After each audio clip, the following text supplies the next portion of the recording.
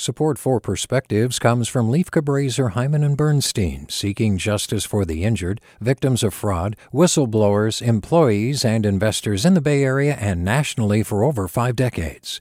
Online at lchb.com. Hi there, I'm Rand Abdel-Fattah from Throughline. If you're listening to this podcast, you know that KQED produces exceptional storytelling that keeps you informed, inspired, and entertained. Their podcasts cover issues from your neighborhood to the entire country and everything in between. Support this work today. You can help us continue to bring quality podcasts to your ears. Just head to donate.kqed.org/podcast. That's donate.kqed.org/podcast.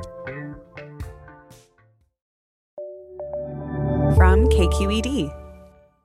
I just finished my first year at Mills College. It's been a weird year to say the least.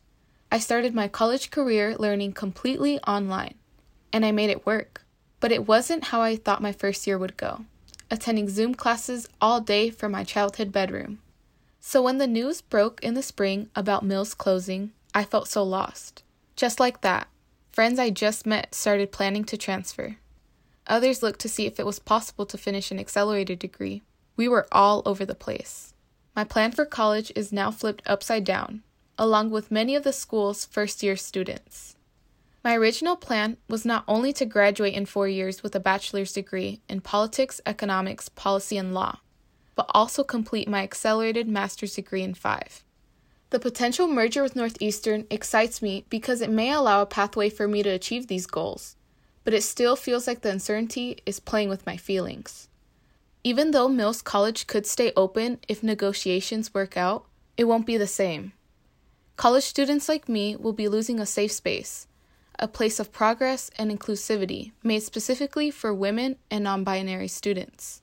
I came to Mills because I was looking for a college that my activism would thrive in, and even though it was hard making friends or seeing where I belonged on this virtual campus, I was finally finding my footing. My future at Mills is still a bit unclear.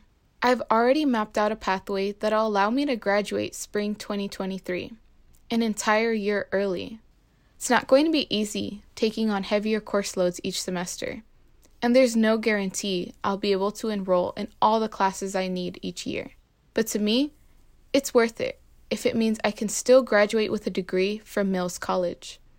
With a perspective, I'm Valeria Araujo. Support for Perspectives comes from Leif Cabraser, Hyman and Bernstein, seeking justice for the injured, victims of fraud, whistleblowers, employees, and investors in the Bay Area and nationally for over 4 decades. Online at lchb.com. Support for Perspectives comes from Leif Cabraser, Hyman and Bernstein, seeking justice for the injured, victims of fraud, whistleblowers, employees, and investors in the Bay Area and nationally for over 5 decades. Online at lchb.com.